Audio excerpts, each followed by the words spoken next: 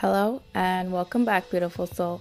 Today, 272 out of your 365 ways to make your dreams a reality by Abraham Hicks, presented to you by me, Carly, your fellow conscious co-creator. Let's see what the universe has in store for us today. Your dreams are manifestations of your vibrational point of attraction, so you can evaluate your dreams to determine what you are really doing with your vibration. Your dreams are sort of a sneak peek of the essence of that which is to come. So if you evaluate the content of your dream, you can often determine what your point of attraction is. And then, if you do not wish to live out the dream you have been dreaming, you can do something about changing it. I think today's message is going to be the shortest message because this is the last message that I see that is mentioning the word dream. And this message seems to sum all of it up. You do not manifest or create from your dreams. They simply show you your point of attraction. Just like in your waking 3D reality, if you dream something or if you see something that doesn't resonate with you, you can always change it. You have the power to do something about it. That is essentially this whole entire last couple of days with this messages with the dreams in a nutshell. I really hope that you guys haven't been getting annoyed with these last couple of messages of the constant reminder of your dream state, but it seems like the universe really wants you to see this as a tool that you can use to allow in your manifestations in fun, easy, and effortless ways.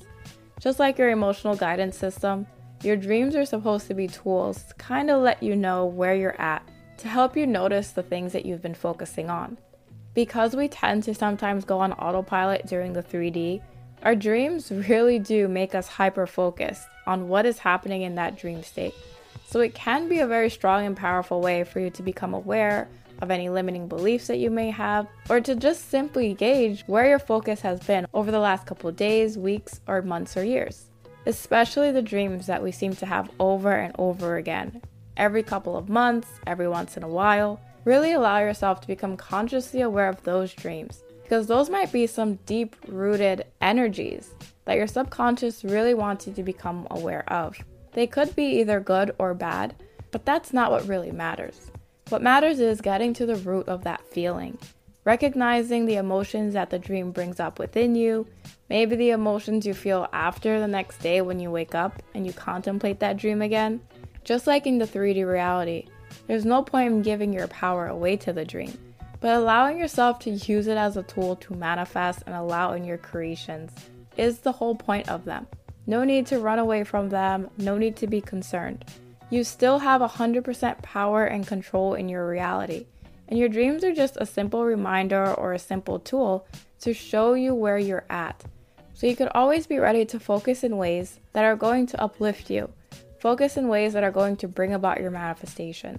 If it resonates, simply state to consciously use your dream state for the advantage that it is in order to bring about your manifestations, and that is exactly what your dream state is going to do for you. And with that, I'll see you tomorrow as we continue your 365 ways to make your dreams a reality. See you soon.